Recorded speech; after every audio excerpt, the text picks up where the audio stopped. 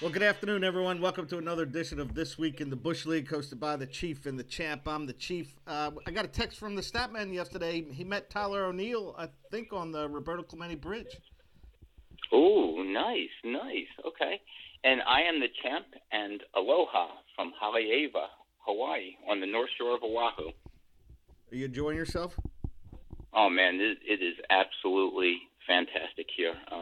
We are oceanfront on the North Shore, which Honolulu is on the South Shore, so it doesn't get as much traffic here. And literally on the beach, you might see 20 people on a quarter-mile stretch. It's absolutely fantastic. Weather's perfect. High 80s every day. The lows are in the mid-70s. Yeah, it's cool. Yeah, I guess it's a long flight, but you have a layover in L.A.? Yeah, that's exactly it. It was 5 hours from Philadelphia to L.A. and then 5.5 hours from L.A. to Honolulu. And I actually managed it really well. I was kind of surprised because that's kind of been the longest time. I don't know if I could do 11 hours straight if I took a flight out of, let's just say, Newark into Honolulu. I mean, you've taken some long flights, even though you don't like to fly, right? With the military? Yeah, but we had a layover. I forget where we laid over when I went to Kyrgyzstan. That was probably about 18 hours in the air. Yikes. Yeah. Yikes. I'd like to think I'm pretty good with geography, and I don't know if I could locate Kyrgyzstan on a map. It's marked. It's got okay. All right. So what did you get from Bill? Yeah, he sent a text yesterday afternoon, a couple hours before the game time. He's out at the Cardinals Pirates series, and he said he met Tyler O'Neill. He sent a picture of him talking to someone. He sent a picture of O'Neill, and I don't know. It looked like the Roberto Clemente Bridge. So, yeah, it was kind of cool that he sent that. So I thought I'd include it today. So wait a second. He saw Tyler O'Neill, or he talked to him as well? He talked to him. Yeah. I think Bill texted me saying O'Neill said he's going to be in the lineup tonight, and then he sent me the picture. So, all right, it was cool. I wish I would have known that. I would have said get his rear end moving. He needs to produce a little bit better than he has in the last couple weeks. Yeah, we're going to talk about Tyler O'Neill when we get to your team in this section. Yeah. Okay, good. So you got one more week out there. Yeah, we have like 8 or 9 days, so we're awesome. not even halfway through it. Yeah. All right. Yeah, that's really cool, man. And it's good to see your daughter and spend some time outside of Spring City or wherever you live. Do you realize? The last time I took a 2-week vacation? What? Yeah. When was that? Never. Never. Never ever. They're the greatest things, aren't they? Well, you've not experienced it yet. When you're packing up to come home at this time, like on a Sunday. Okay. Right? Yeah. Right. And now you're like, oh shoot, I got another 10 days. It's awesome. Yeah. It's a great experience. As Bob Kirk kind of reminded me in a text that in retirement every day is a vacation day. So and he's kind of right about that. Yeah. When you have to ask somebody, hey, what day is it? That's when you know you're relaxed. That's a good day. Right. Okay. All right. So you're our guest this week. Yeah. Let's talk about your team overall. You dropped to 9th. Yeah, that happened quickly. Yeah. So you went from hovering around 6. You skipped over 7 and 8 and dropped to 9. You're down to 39 points. You got 19 offensive points and 20 pitching points. I mean, we'll stick with the normal questions, but how would you assess your team? Other than bad. Well, okay. Like, how do you assess it? Yeah. So let me preface this by saying when you're in 9th place and dropping, it's hard not to be negative. So I want to make sure that the listeners know that I'm not trying to be overly negative. Like I may have ended last week, and I apologize about that. But yeah, I talked about this before. There were 3 key areas during a season, right? There's retention that you have some control over. There's the actual draft itself, and then fab management that you can really control. And then outside of that is injuries. And I think I get failing grades on each one of those 3. Okay. Um, when you talk about retention, you retained Ian Happ this year, Yeah. correct? Ian Hapless. Yep. Ian Happ. Yep. So that would be a guy you would think like, all right, I kind of swung and missed at that one. Yeah, I really thought that in 2019 he was kind of turning the corner, right? Has a combination of power and speed, doesn't hit for much average. Sure. And then in that COVID shortened season last year in 2020, he really put up some good numbers. And I thought the Cubs were going to give him the everyday opportunity. They shipped out Almora out of center field. So I'm thinking, hey, he has the chance to have 500 to 600 plate appearances and possibly put together a 15-15 or 20-20 home run to still on base type season. And he just got out to a bad start and just, I guess the last 2 weeks he's looked decent, but prior to that, it was a bust. Yeah, and I thought the Cubs gave him every opportunity to win. They did. Yeah. It's not like they had a short leash on this guy. Yeah. You also retained Christian Yelich. Looking back at this season, would you have done, like, do you think it was the right move? Did you have any hesitation of retaining him walking in? See, I didn't. So let's just go back. Let's go back to the 2019 season when you and I pulled off a trade. I was at Music Fest up in Lehigh Valley, and that was one of the players that I really wanted was Christian Yelich because I could retain him into the 2020 season, or as it happened to the 2021 season. Right. And I guess I was a little bit surprised how quickly you kind of said, yeah, I'm willing to give him up. And you had said something last season that I didn't really listen to, and that was the back issue. And I think it's a bigger problem than I had thought. And you, I guess you really thought that was going to be an issue with him, and it really has. I mean, what does he have this year? 8 home runs, 9 home runs, something like that. And when you can't swing and miss at a $3 player. No.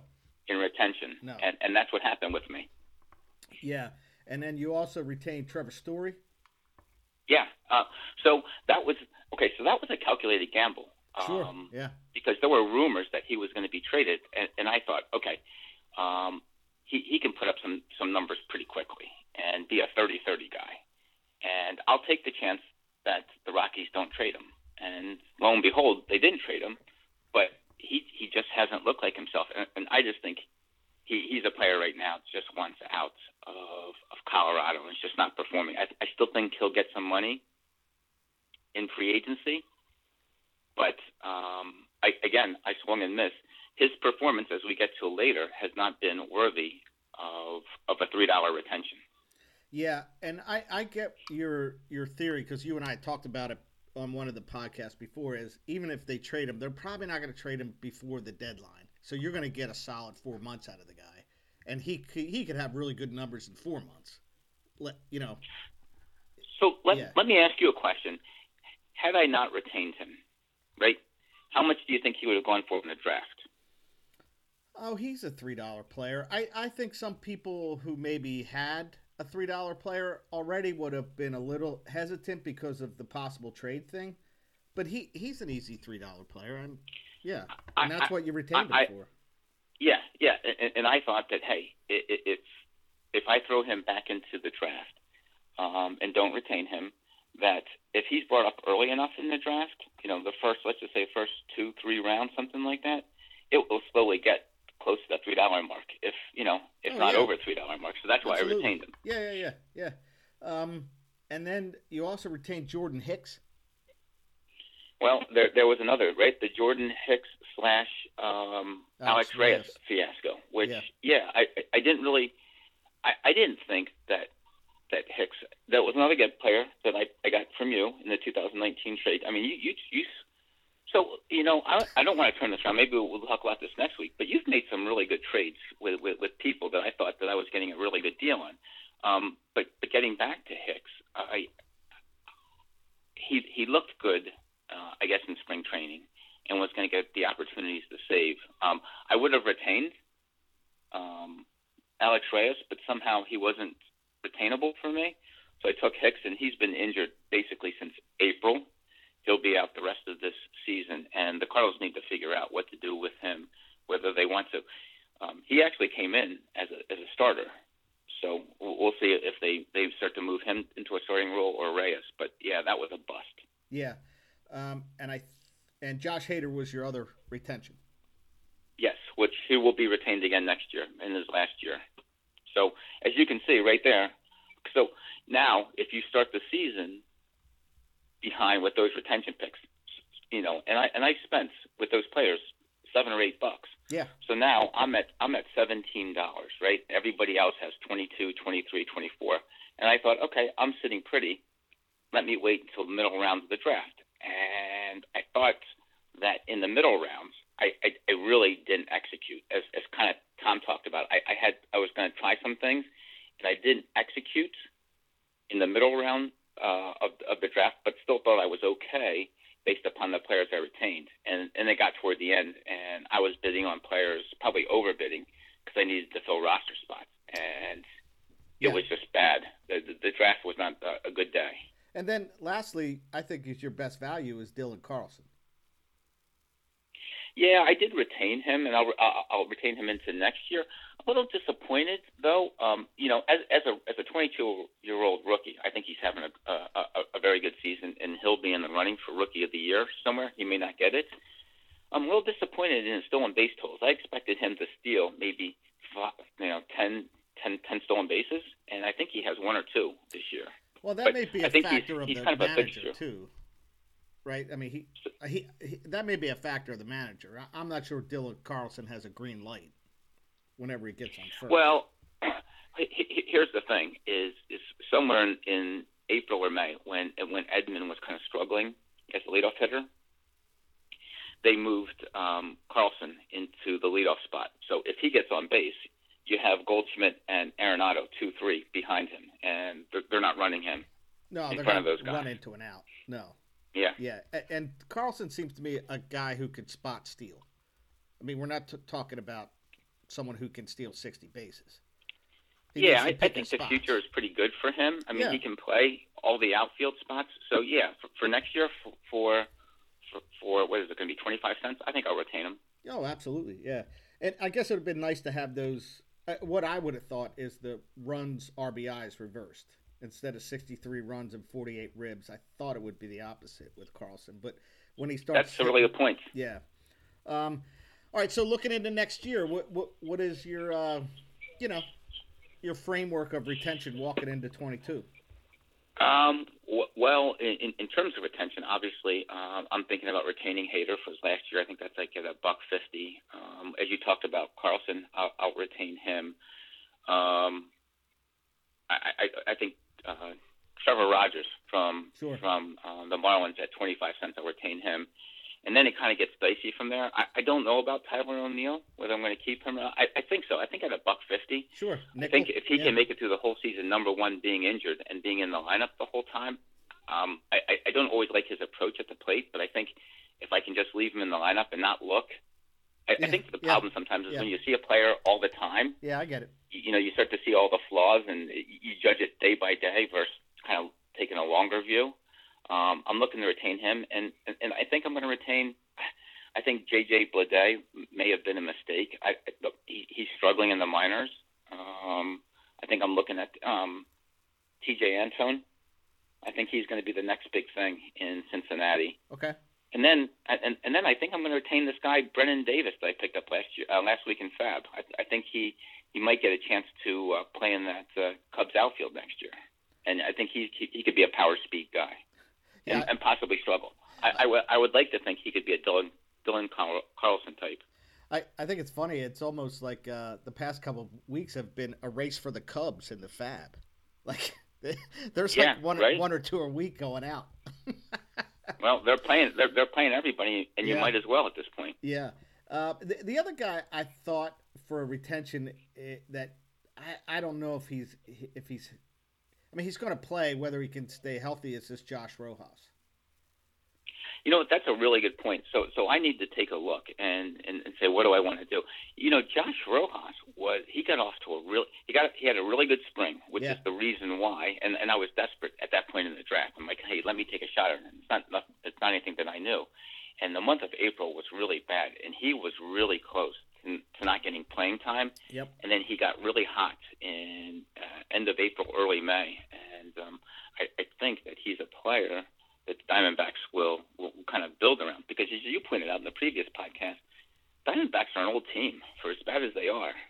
Yeah, and Rojas has just over an 8 OPS, so that's pretty good coming from a second baseman. Absolutely. I mean, that would be $1. But it's something. When I looked at it, I thought that guy is kind of interesting to see what happens with their roster over the winter. Yep. Yeah. So the pitching wise is where you never got any ground to stand on, and it just sounds you just could never get any rhythm with your. Well, here's the thing. Even up and through the All-Star break, I want to say I had 27, 28 pitching points, which I was absolutely astounded that I had that many points, because I looked at my pitching staff and it's being done with mirrors, and certainly that's the case. And the wheels started to fall off right off the All-Star break, and this is who they really are. My pitching, not to rub this in, but taking out the last performance, Gutierrez has pitched pretty well. Vladimir Gutierrez for the Reds. So you know what? Here's the thing: is despite all, I had a lot of injuries this year, but despite that, my team, I deserve to be where I am. I'm still going to fight and try and see if I can sneak into 7th, but based upon the last 3 weeks, it's looking doubtful. Okay. Yeah, and you, like you said, your pitching points have really decreased, and for most of the year, you and I were neck and neck in ERA, and then every week I looked, you kept falling further and further away from me, and my team was not pitching well. So I figured. How about this? This is going to be the first time I've finished second to last since about 2000. I think it was 2003 or 2004. It was so long ago. It was when Pete was in the league. Okay. All right. So speaking about the standings, Bob Kirk sends out this text to us: "Turn out the lights. The party's over." When you saw that, were you thinking, "Yeah, he's probably right"? I had to look at the standings, because I'm getting carried away here with this tropical lifestyle, and I look and I'm like, what the heck has happened with his team or with Bill's team? Yeah. And it's gonna take an act of God for Bob to fall out of this with a 10-point lead now. Yeah, he's got a 10-point lead. Yeah, and I think he was in second in August at some point. And then his team just woke. Well, they are who they are. Like it's not they were overperforming. They are who they are. Right. But let's be honest. Bob, he was predicted to be one of the top teams with that retention that he had, right? And he did not mess it up in the draft. In fact, he fortified his teams with that when he went in pretty big for Willy Adames. Yeah, that was a big move. Yep. Yeah, I mean, the three things that I talked about, he hit on, and he deserves, as much as I hate to say this, he deserves to be where he is. Yeah. Then looking at the weekly period, let's go back to the overall. Okay. Lakers take over second place. I saw that. Yeah, Bill's offense is kind of faltering a little bit. So the Lakers take over second with 75. Statman in third with 73. Then we got the Dudes at 59, Bulls at 58, and myself, the Roosters, at 56.5. And it was funny, about 8 o'clock, 9 o'clock last night, I got past an OPS by you, and I got a win from Logan Webb, but the Bulls must have got a win as well, so I didn't pass them. I stayed tied. If everything I had a shot at finishing fourth walking into this morning, but I was going to say, are you gonna finish fourth? I have a shot, Jamie. I think if my team, and I don't know how my team hits that as many home runs as it does. I really kind of find it interesting. Um, but I'm scoring runs, and I might actually pass Bill in runs scored too. Mhm. I think I have a shot at it.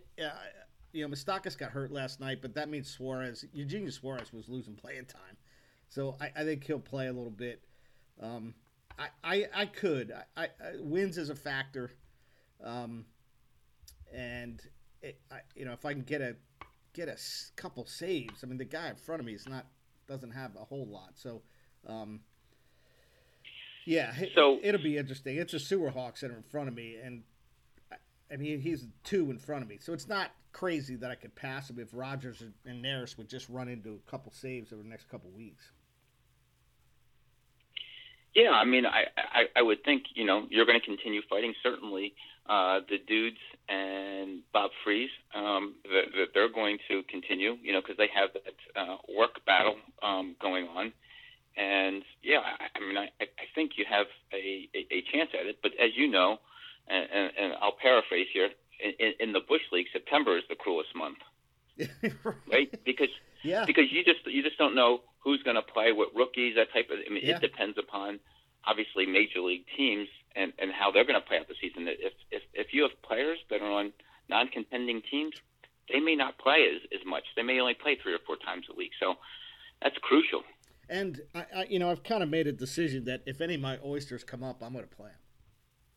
Are you? Yeah. Good for you. Yeah, if I can get to fourth, like if I have a shot, you know what I mean? If I'm Oh, yeah. 100 runs scored, behind in the last week, I'm not. But if I have a shot of Cruz, Liebertor, or Dakota Hudson, I'm throwing them in there. Honestly, that's good by you, because think about it. What do you lose by bringing them up? 25 cents next year? It's Yeah. not a big deal. No.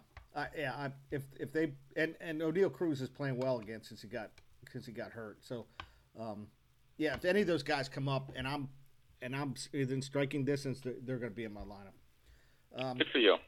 And then the weekly Bearcats again in the top 3, where they led with 79.5. The Lakers at 76, Dudes at 75. Then it drops to me at 68. Sewerhawks have an average week as they gain ground. You and the Alliance have an average week. The Bulls and the Statman have the Statman had 8.5 offensive points this week. Oof. Yeah, Oof. that's a big hit when you're fighting for the top 3 this late in the Well, season. let's be honest. We know that the strength of his team within his pitching staff. I mean, he's traded away some pitchers, Sure, and yeah. still remains has the best, as you had pointed out early in the year. But I always thought that looking at his offense and his bench was a little bit light. But as much as people had injuries, I think he did fairly well avoiding injuries, and it'll catch up to you at some point. And I think he's just experiencing a downturn, an unfortunate part of the season. Yeah, and that's where I gained a lot of ground in him and runs scored. I led the league with 35, and he had 14. That's a 21. 14. Yeah. 14 runs scored. Wow. Yeah. So that's a big difference. So yeah, Bob with the 10-point lead. It kind of looks like the party's over, but we're not in September. We'll see. I have to look at the standings a little more closely. So we'll see what happens. I got to be honest with you. Whenever I was leading back in the day by 10 points, yeah, I would put on that bravado face and say, "Yep, it's over, it's over." But I was always worried, Sure. and living and dying Yeah. every night. Yeah. So, I want him to feel at least a little bit of angst as the season concludes. Sure. Yeah, because it only takes one or two guys on a team to get hot. That's all it takes. I mean, look at what Joey Votto did for my team. I was in ninth place at one time. Yeah, that guy got hot for 6 weeks. That's all it takes. I like when Joey Votto says, "quote I've learned to hit again." I would stop at hit. I'd learn to hit. Yeah. Yeah. All right, looking into Fab, we have 8 players, 5 teams last night. I think the Statman we had did. 3. So we're going to start with Riley Adams, the catcher out of Chicago. He releases Luis Guillorme. He's a catcher out of Washington. I'm sorry. Yeah. He also picked up Lars Nootbaar. He's back. Yeah, he looks like a decent player. Yeah. Did you have him at one point? I did. Okay. I did, and I dropped him too quickly because the Cardinals sent him down, and I'm like, okay, I can't wait around. Sure. He drops Josh Reddick, and he also picked up Michael Chavis, first baseman for the Pirates. He's going to be out till next week, but he signed him for $2 and dropped Travis Shaw, who's now with the Red Sox. Yeah. Next is the Bulls. Tyler Gilbert, relief pitcher for Arizona. Gilbert, yeah. Drops of no hit fame, right? That's right. Yep. Drops Chad Kuhl, and he also picked up Michael Hermosillo. Yep. Left fielder for the Cubs. I actually had a bid in for him, but I must have had someone else, same person, dropped. Well, and there's your point about picking up Cubs, right? Yeah, and that's who he picked up last night. I picked up Manuel Rodriguez because you beat me out for Cody Hewer. Yeah, I think it's Howard. Yeah, you're trying to run into a save or two, right? Yeah, that's it. You know what? Yeah. I'm flush with cash, right? I had $10 or something like that in my hand. Had to spend it somewhere. Yeah. So Manuel was my second bid for Cody. I figured if they're gonna have a short leash on these guys, so yeah. If Cody comes in and starts closing the door, he's gonna be the closer. If he doesn't, they're gonna go to the next guy. So you bid $1 on him an hour? I bid $1. Yeah. Okay. Oh, I feel good. That I spent $2 then. That's awesome. Doubled me up, and you dropped Daza, who's back on the DL. Yeah. Okay. Dudes pick up Edward Cabrera. I also had a bid in for him, nowhere near $10, but I had a bid. Did you have a bid in for Cabrera? I didn't, and I have to admit that I really didn't see him, and probably wouldn't have spent. I wouldn't have gone. I couldn't have gone $10. So I think that was a strategic bid by the dudes, just looking at what everybody else had. Sure. Yeah, and he still has. But he's a highly touted prospect, right? He is. Yep. Yeah. So if he can get anybody adding to that pitching staff. Who did the dudes drop? Dudes dropped. Where is he? I'm sorry. That's okay. Garrett Cooper, who's back on. Okay. He's on the DL. He's out for the season. Yeah. So I guess he's not hanging with Garrett Cooper anymore. He's not. It's always funny when first basemen have elbow injuries. Well, I guess he plays the outfield too, but how much throwing do you do? Have you seen him before, Garrett Cooper? Yeah, actually, I think I might have had him last year. It's always strange to see. I don't know. He's that flaming red hair. It always strikes me as like he's on a little league team or something. Yeah, and he's a guy that he's a swing and try to connect guy. He's certainly not a average hitter. Okay, so actually, it was a pretty good night with 8 players chosen. Yeah. I mean, people are still battling with whatever little money they have. The faucet hasn't been turned off quite yet, but we're getting to that point now. Yeah, and what's funny is so we have the Space Otters, Sewerhawks, and Roosters are within 4 of each other of saves, and the Dudes have 68. The Bearcats have 73. So. I'm a little surprised he didn't put a bid in for one of those Cubs closers because he's not that far away. Like if he runs, he gets lucky, you could gain a point there. So Anyway, okay. So you had a note here: top 20 earned auction value as of last Thursday, the 22nd of August. Yeah. I see a list of players. Kind of explain what this is. Yeah. So let me talk about this. We all bid on players in the league. We have $25 to spread across 5 offensive categories and 5 pitching categories. And so I went into a website and using our actual criteria of all of our stats and how much money we can bid, which is the $25, and I put that in. And what the system did was to calculate what these players would be worth based upon their stats as of August 22nd. And no surprising, what it spit out was, the top three players, heads and shoulders above the rest of the league, was Fernando Tatis at $4. Basically $4.01 was the number he had, and that's an incredible number based upon the number of games that he's missed. Yeah, that's what I was thinking. Yep, yeah. Number two was a little bit of a surprise for me. It was Walker Buehler at $3.28. And does that surprise you? I'm going to pull up his stats now. Maybe it shouldn't surprise me because Bueller's a pretty consistent player. You know what? The only reason I know about him is I have him in NFBC, and he's just quietly good. He just goes out there and just pitches through all that. And good for him because, with all the Dodger staff in disarray, with Kershaw being out and may not, start again this regular season, with Bauer being out, Buehler has just been quietly awesome. Yeah, well, he's 13-2 with a 2 ERA and an under 1 WHIP. So I would. Yeah, he's got 178 strikeouts. He only has 15. He has 15 decisions in 26 starts. Yeah. Now I'm going to run through these other the next top five. At number 3 was Freddie Freeman at 326. Yep. Trey Turner at 318, and then at number 5 was Jesse Winker at 304, which was a good pickup. But number 6 really surprised me, Austin Riley, and I think that's part of the reason. Don't the Bearcats have Austin Riley? They do. Yep. Yeah, and that's one of the reasons for his resurgence. And then your boy Joey Votto at 7 at 295, Nick Castellanos at 293, Brian Reynolds at 287. I mean, what a great year by Brian Reynolds. And I guess the Pirates are electing to build around him instead of trading him.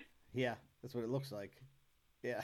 And then the last player, I'll mention here, unless you want to go through any others, is Juan Soto at 287, which, it just goes to show you that it's just so difficult. And in there were no $3 retentions. My player, I think the highest for Trevor Story was at $2 in terms of earned auction value, and I want to say that Yelich was below $1, and that's the reason why I'm in 9th. So when I look at this offense, and I mentioned it the other day or last week to Josh, so he has Jesse Winker, who's valued at $3 as of Thursday, but he got him for maybe $1.75, so that was a great value for him. Yeah. He has Juan Soto, who we retained for a quarter or 50 cents, and that's $2.85. Almost $2.90. $2.87. Yep. Yeah, he has Machado for $1, and he got him for who's valued at $2.85, $2.83, and that's some pretty good value in those offensive players. And I always thought that his offense was, if it was healthy and producing all year, he's got a really solid offense. And he got some value out of those players, to include Nick Castellanos at $2.95, and he got him for a quarter. Yeah, just I'll quickly run down the names of the last 10. Muncy, Machado, Albies, Harper, DeGrom, Acuna, Wheeler, Kevin Gausman, Max Scherzer, and Brandon Crawford. Just the two Giants players, Gausman and Crawford. Did anybody see those coming? Yeah, you know what? I had lunch with Rick before the draft, and he said, I remember him talking. He goes, I think I'm keeping this Gausman guy. I think he's going to have a decent year, and he's in that big ballpark, and I feel like he's going to play well. But I don't think what he got out of Gausman is what his expectation was. You know what I mean? Yeah, I mean that was a great retention on the Gausman thing, because most of his numbers are from the first half. But even if he didn't play another inning, that's an awesome year for this guy. Right? Yeah. Yeah. And that was a qualifying offer that the Giants had given to him to keep him for another year. And I think he might be headed into free agency at the end of this year after the qualifying offer. So good for the Giants. And Brandon Crawford, what does he have, 20-something home runs? Yeah. Did anybody see that coming? Yeah, he's having a great offensive year. The other thing that sticks out on this list, I think it's a list of 20, right? So 20, 19, Yeah. 18. So number 16 is Ronald Acuna after missing half the year. Yeah. So if I were to redo this, if I were to redo this at the end of the year, he would probably slip from this because it's as of August 22nd. Yeah. But yeah, just to show, and had he continued to play, he would have been close to Tatis numbers. Yeah, that's what I was going to bring up is that Tatis, let's just say 4 and Acuna at 350, that they're both on the Sewer Hawks. That would be $7-8 that he's theoretically should have paid, and I think he'd pay, $350, so half of that. Yeah, so, yeah, exactly. Really good value. Exactly. So the idea of this exercise was just to take a look and put it into, we all know players' actual stats, but then to kind of convert it back to their auction values, it was just kind of interesting to look at it that way. Yeah, it was cool. Yeah, it does stick out with Tatis and Acuna. That's how good they are. They missed time and they're still in the top 20. So, moving on to baseball news, Miguel Cabrera gets his 500th homer. He's 38 years old. He wants to play 2 more years. He's under contract for 2 more years. So I kind of estimated if the Tigers or somebody will pay him, that money without cutting him, he's going to have over 3,000 hits, 600 doubles. He already has 500 plus homers, and he's going to approach 1,900 RBIs with 2 MVPs and a Triple Crown. I don't watch the American League much, but I do remember him when he was at Florida. This guy is a throwback hitter, man. Like, he hits for average and power, and there's not much you can get by him in his prime. Is he a Hall of Famer to you? Oh, it's not even close. Yeah. If anyone doesn't vote for this guy, I don't know. Like, I would say, what the hell are you looking for, man? Like, this guy's like got Willie Mays and Hank Aaron type numbers. Usual. Here's my hope for him. Unlike what happened to Pujols, I hope that the Tigers are rebuilding a lot faster than what everybody thought. Yeah. And if he does hang around for 2 more years, I mean, he has the ability to be a DH and a first baseman, so he's going to get some playing time. And I just hope that they can make the playoffs before his career ends. I'd love to see him playing one more playoff. How cool would that be? Yeah, now he does have a World Series with the Marlins. Early on. That was really early on, right? Yeah, he was a kid. And he's played in 103 games this year. He's hitting .251. He's got a .708 OPS. So he's not a real problem in the lineup. You know what I mean? He can still hit the baseball. It just depends if they're going to have guys that are ready to play. No, I think the problem for the Tigers is the amount of money that they're spending for those kind of numbers. Those are nice numbers, but not worthy of $20 million or something like that. Now, certainly that excludes what he does in the clubhouse. Can he help younger players along, that type of thing? I think the Tigers are probably pretty happy where they are from this season. Yeah, and they're going to pay that $23 million no matter what. I mean, if they trade him or if they release him, somebody's going to pay that money. So and then I just kind of was out of curiosity it looks like Stanton and Trout would be next in line for 500 homers. I don't think Harper's going to make it. Stanton has 334. He's 31 years old. I don't think he'll make 500 homers. He doesn't stay healthy enough. And then Trout's 29 years old. He's got 310. His numbers say that he will make it as long as he stays healthy. So I would agree with you on both accounts. I guess if Stanton could stay healthy, I mean, there's no reason why he couldn't put 350 home run seasons back to back to back. But I just don't think he's going to be able to do that. And for Trout, this is the longest. He's been on the IL before, but this has been the longest stint by far for him. It has. So and he'll walk in next year at 30, which we'll see what happens. Maybe they'll back down on the stolen bases, and we talked about this with Griffey, like him playing center field. You don't want him diving into walls anymore.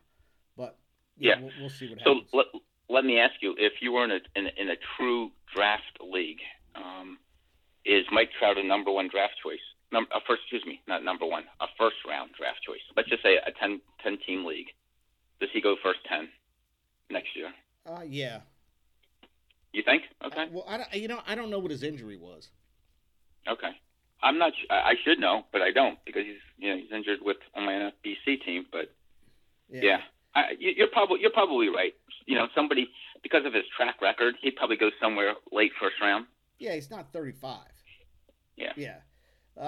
Moving on, the Padres fired their pitching coach Larry Rothschild, and I texted you, "Hey, did they hit the panic button here?"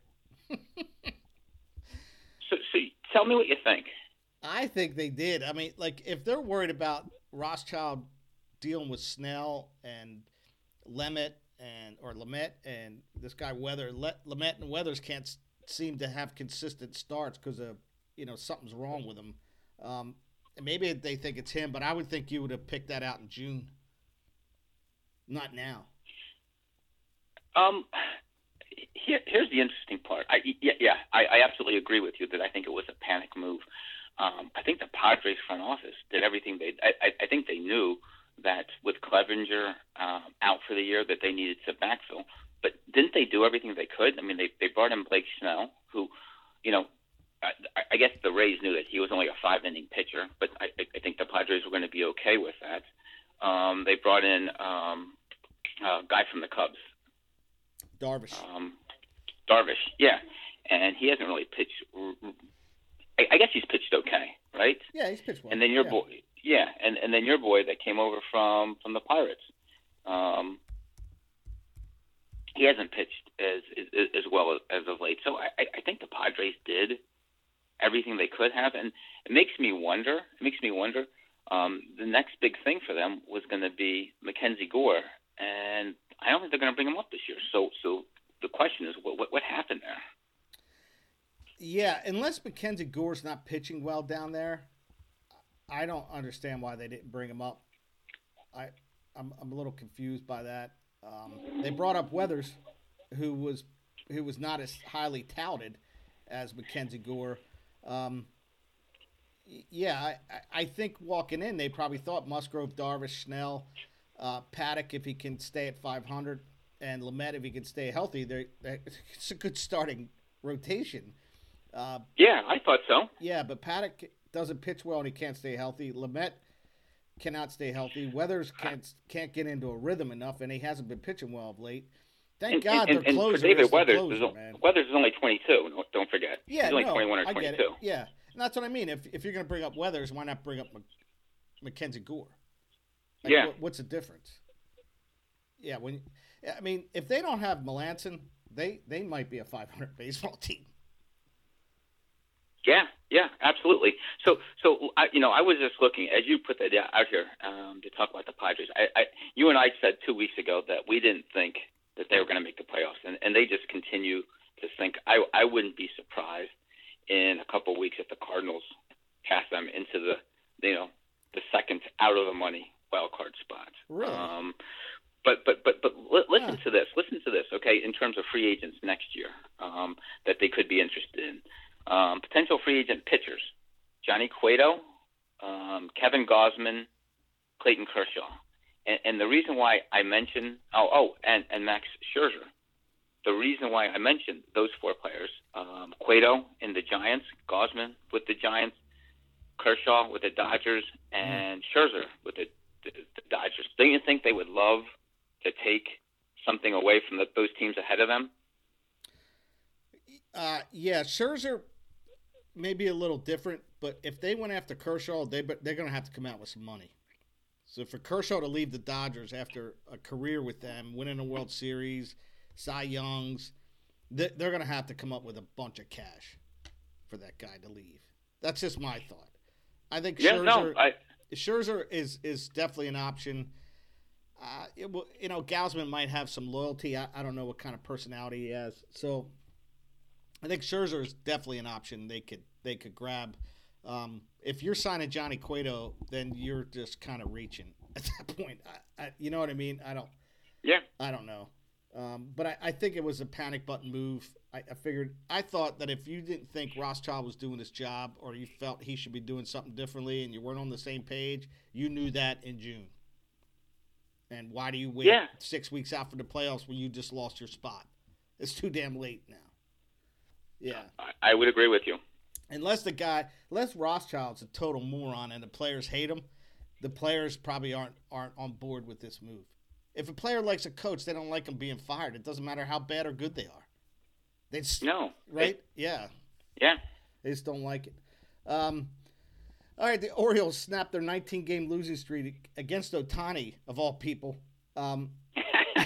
Ohtani did hit a homer to lead off the game, and then he gave up a bunch of runs.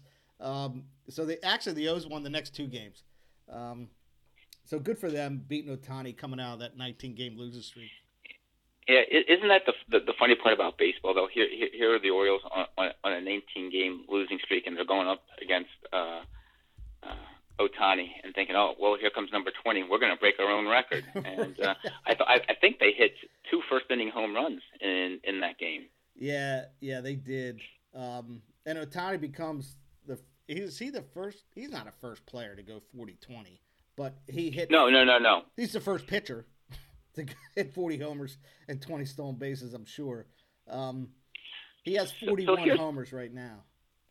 41? Okay. Yeah. So here's the thing that kind of surprises me. I don't know. Probably, I'm going to say 6 or 7 years ago, I saw, on all things, I saw in 60 Minutes, they did a feature on this player from Japan, Shohei Ohtani, saying that, he could be the first player since Babe Ruth to pitch and hit in the major leagues. And I'm like, oh, come on. Of course it's on 60 Minutes, a little bit sensationalized, that type of thing. I mean, that's never going to happen in the major leagues. Now we're talking, mid 2015, something like that. I'm like, how good can this player be? And, he's been beset by injuries over the last couple of years, but I think we're starting to see the talent that he can truly become. And, next year, a year off of a pitching injury, this could be a really special year. Next year could even be even more of a year. And imagine if they actually get Trout playing for a whole year and Anthony Rendon playing for a whole year, and some of their players like Joe Adell and Jared Walsh, Jared Walsh is playing well, but just he could be really special, don't you think?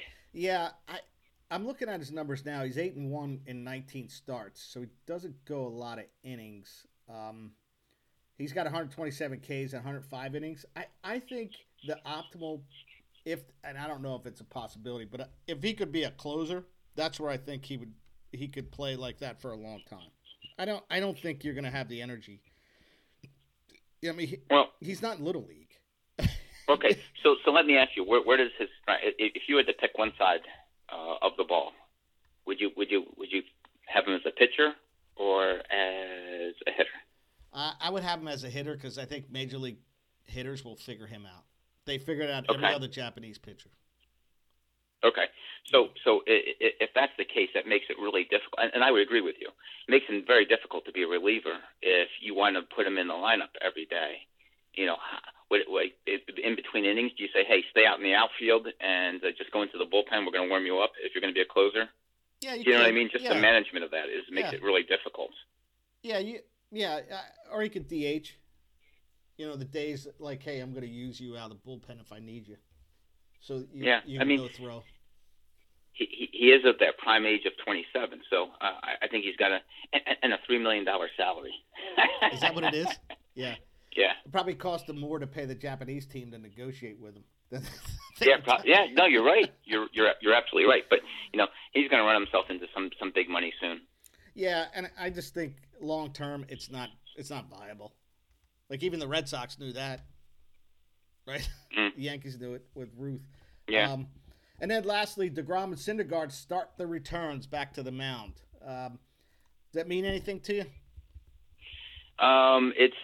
It's a little bit too late, I think, for the Mets. They look like a team in a downfall. I think if you can get both of them back and feeling good about where they are before the season ends, and try and generate a little bit of optimism heading into 2022. Yeah, they could play some spoilers though. Yeah, possibly. Yeah, I mean that's all I was thinking. I mean it's better to face Stephen Miguel, who I have, than it is DeGrom. Honestly, I don't know. I'm not a big Syndergaard fan. Neither am I know he's done some things, but I think it's probably that New York influence, right? Like Matt Harvey. Yeah. Where he's overhyped. I mean, DeGrom is. If DeGrom can stay away from injury, he's as good as he has been. I don't have a problem there, but I don't know about Syndergaard. I'm not a big fan. Are you? He was one of my trades in 2019. At the trade deadline, and he didn't do anything for me. He probably hurt me. And all I was looking for is strikeouts. I didn't care if he won a game. I just wanted to strike people out. He couldn't do it. Sure. Yeah. Okay. Yeah, so I think he's overhyped, but he's certainly better than what they're throwing out there now. I think. Yeah, they're going to have to address that too. And some of those names that I mentioned, along with like a Carlos Rondon from the White Sox, there's going to be some pitching out there that the Mets, I would think, are going to be bidding on. It's just the CBA kind of complicates the timing of that. Yeah, and Syndergaard's a guy, I don't understand why he was not a closer from day one. I mean, after they got through the World Series and he got hurt, and I'm thinking, this guy throws like 120 miles an hour. Just tell him you got 20 pitches to get 3 outs and throw as hard as you can.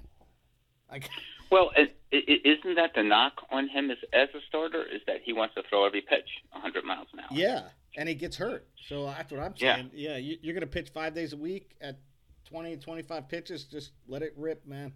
And we'll give you a couple nights off, and we'll give you 2 more nights where you pitch. Yeah, I don't understand why they don't. He's got a nasty slider. When the thing works, it's really good. He just can't do it over 7-8 innings, 3 consecutive months. I mean, he's proven that. Like, he's proven his arm doesn't hold up. So I don't know why they keep messing around with it, but I don't care because I hate the Mets. So yeah, stick him keep him starting, Mets. I don't care. All right. Oh, boy. We do have a Twib note this week, brought to you by Schaefer. Schaefer, the one beer to have if you're having more than one. Got North Coast Brewing Company. It's called it's a Russian Imperial Stout, Old Rasputin. Okay. Yep. Have you ever had this? I believe I have, and again, this is in Bill's wheelhouse. I want to say North Coast is out of California. Is that correct? Yeah, it threw me off a little bit. Yeah, it's called Fort Bragg, California. And to my knowledge, Fort Bragg's in North Carolina. But anyway, I was a little hesitant with the Russian Imperial Stout. I am kind of biased toward that country. But anyway, it was made in the USA, so I went with it.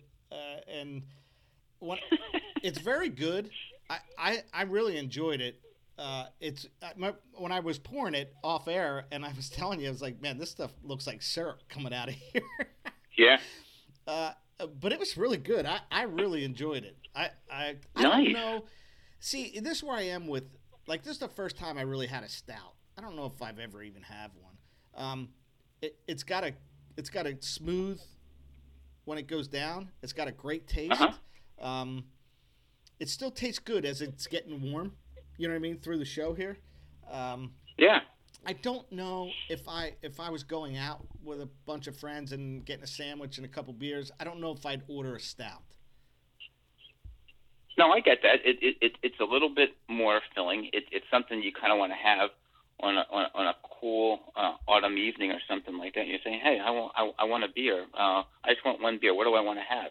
Yeah, it tastes really good, and I think the flavor profiles and the mouthfeel that you described nails it perfectly.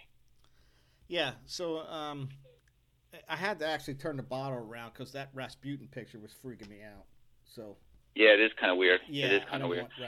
But that's been a big thing of yours, that you're a little bit nervous of entering into the world of stouts, and I think you'll find that they're really good. What's the ABV on this one? Yeah, I'm trying to look. I don't even. You know what? If you have a minute, I'm gonna, because I put it in. I bought it yesterday. You know where I got it? Yeah, of course. Whole Foods. Yeah, because I went to get crab cakes. That's what we're having tonight. Whole look Foods at you. has great crab cakes, man. I mean, they're awesome. All right, what is this called? Old Rasputin. Old right? Rasputin.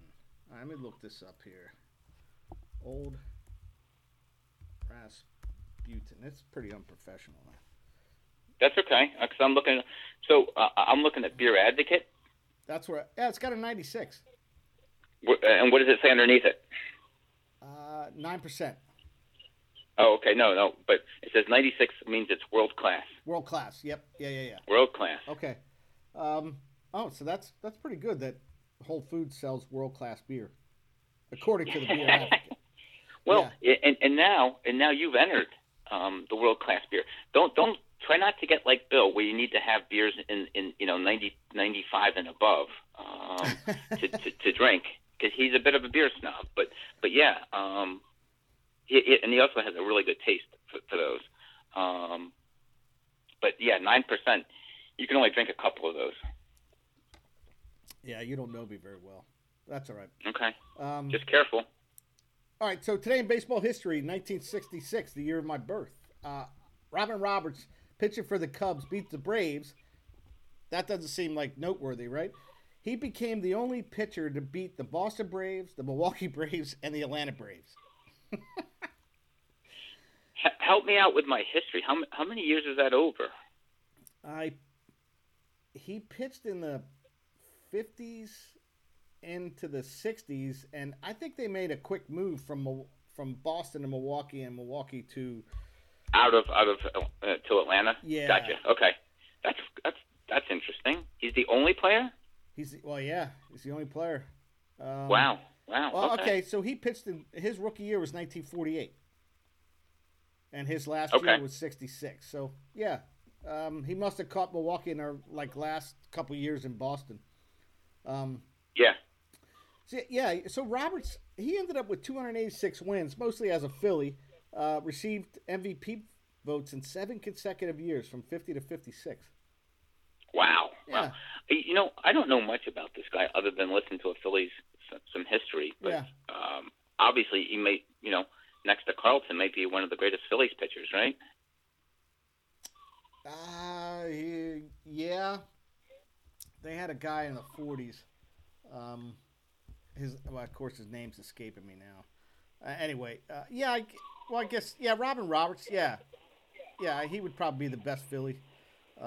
He has 234 wins with him, so I'm sure he has more than Jim Bunning as a Philly.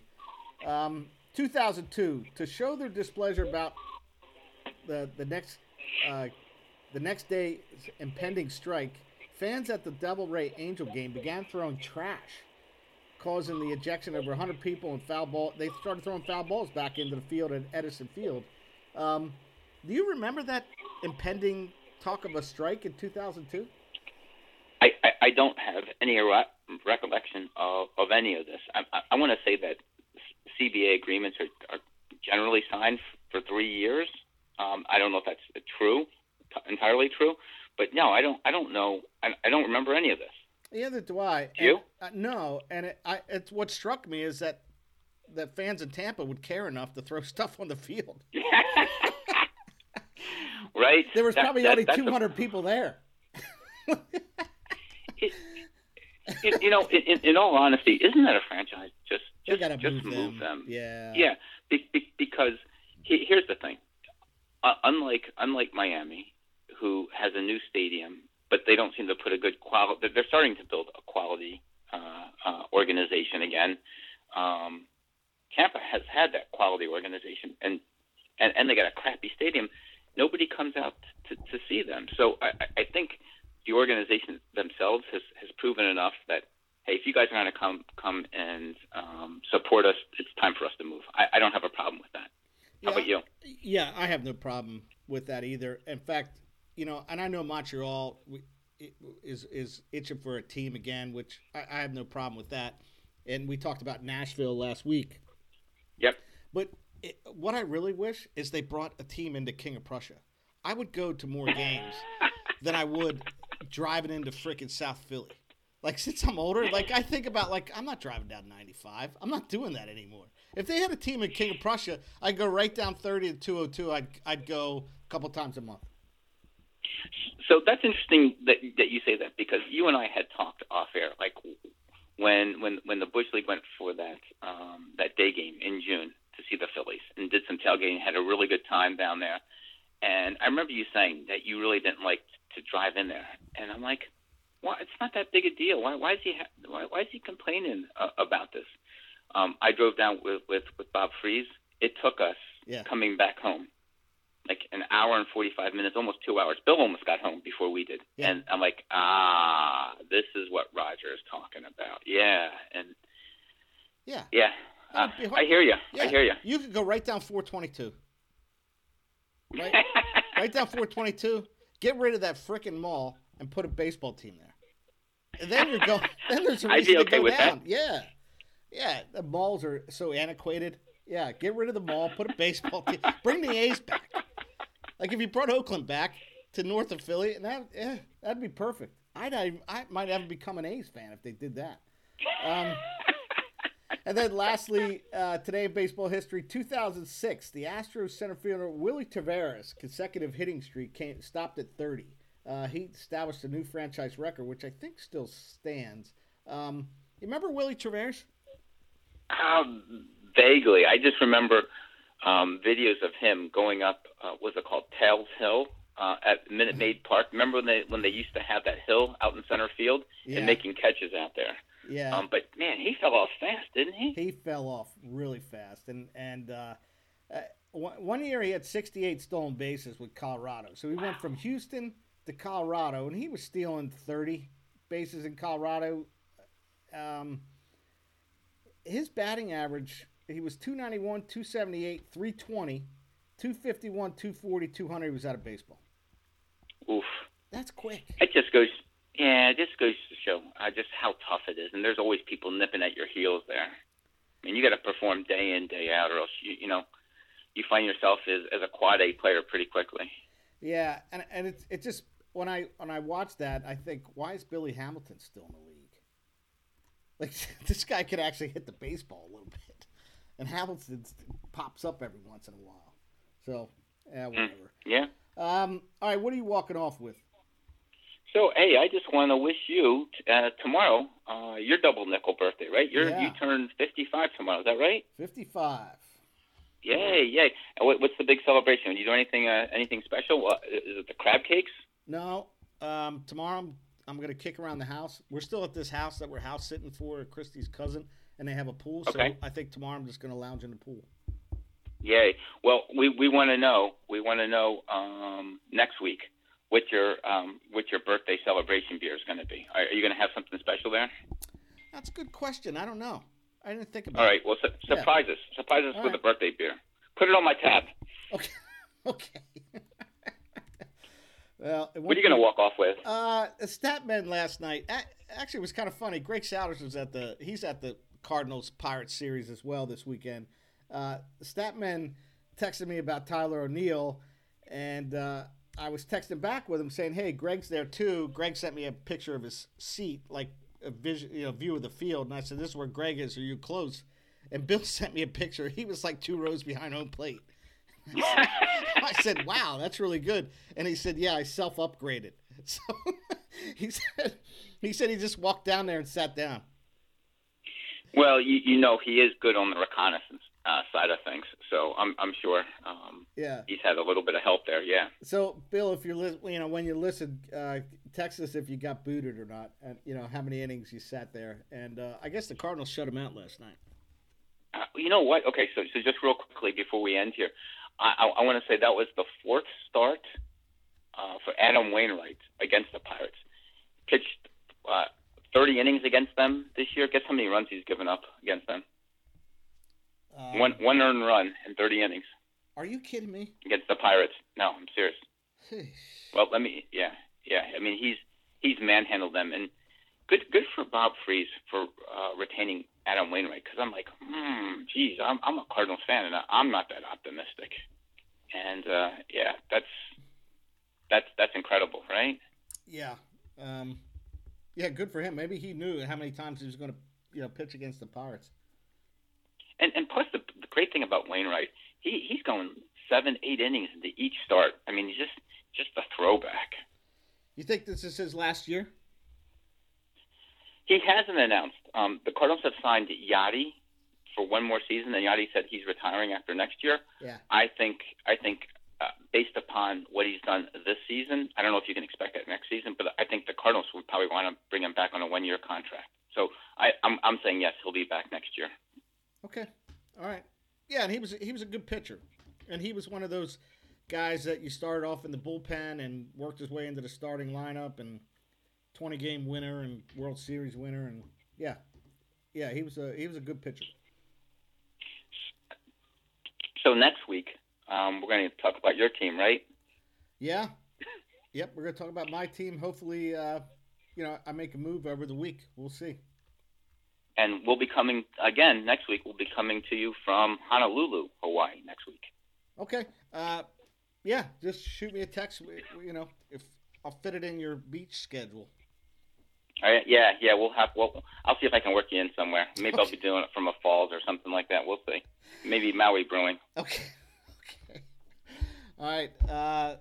You got a pig roast coming up or no? You going to a pig roast? No. I think we're just going to stick to drinking some beers and that type of thing. I'm going to try and get to a couple of like Kona Brewing and Maui Brewing and a couple of microbrews here in Hawaii. So should be good. All right, champ. I'll talk to you next week. All right, Chief. Aloha.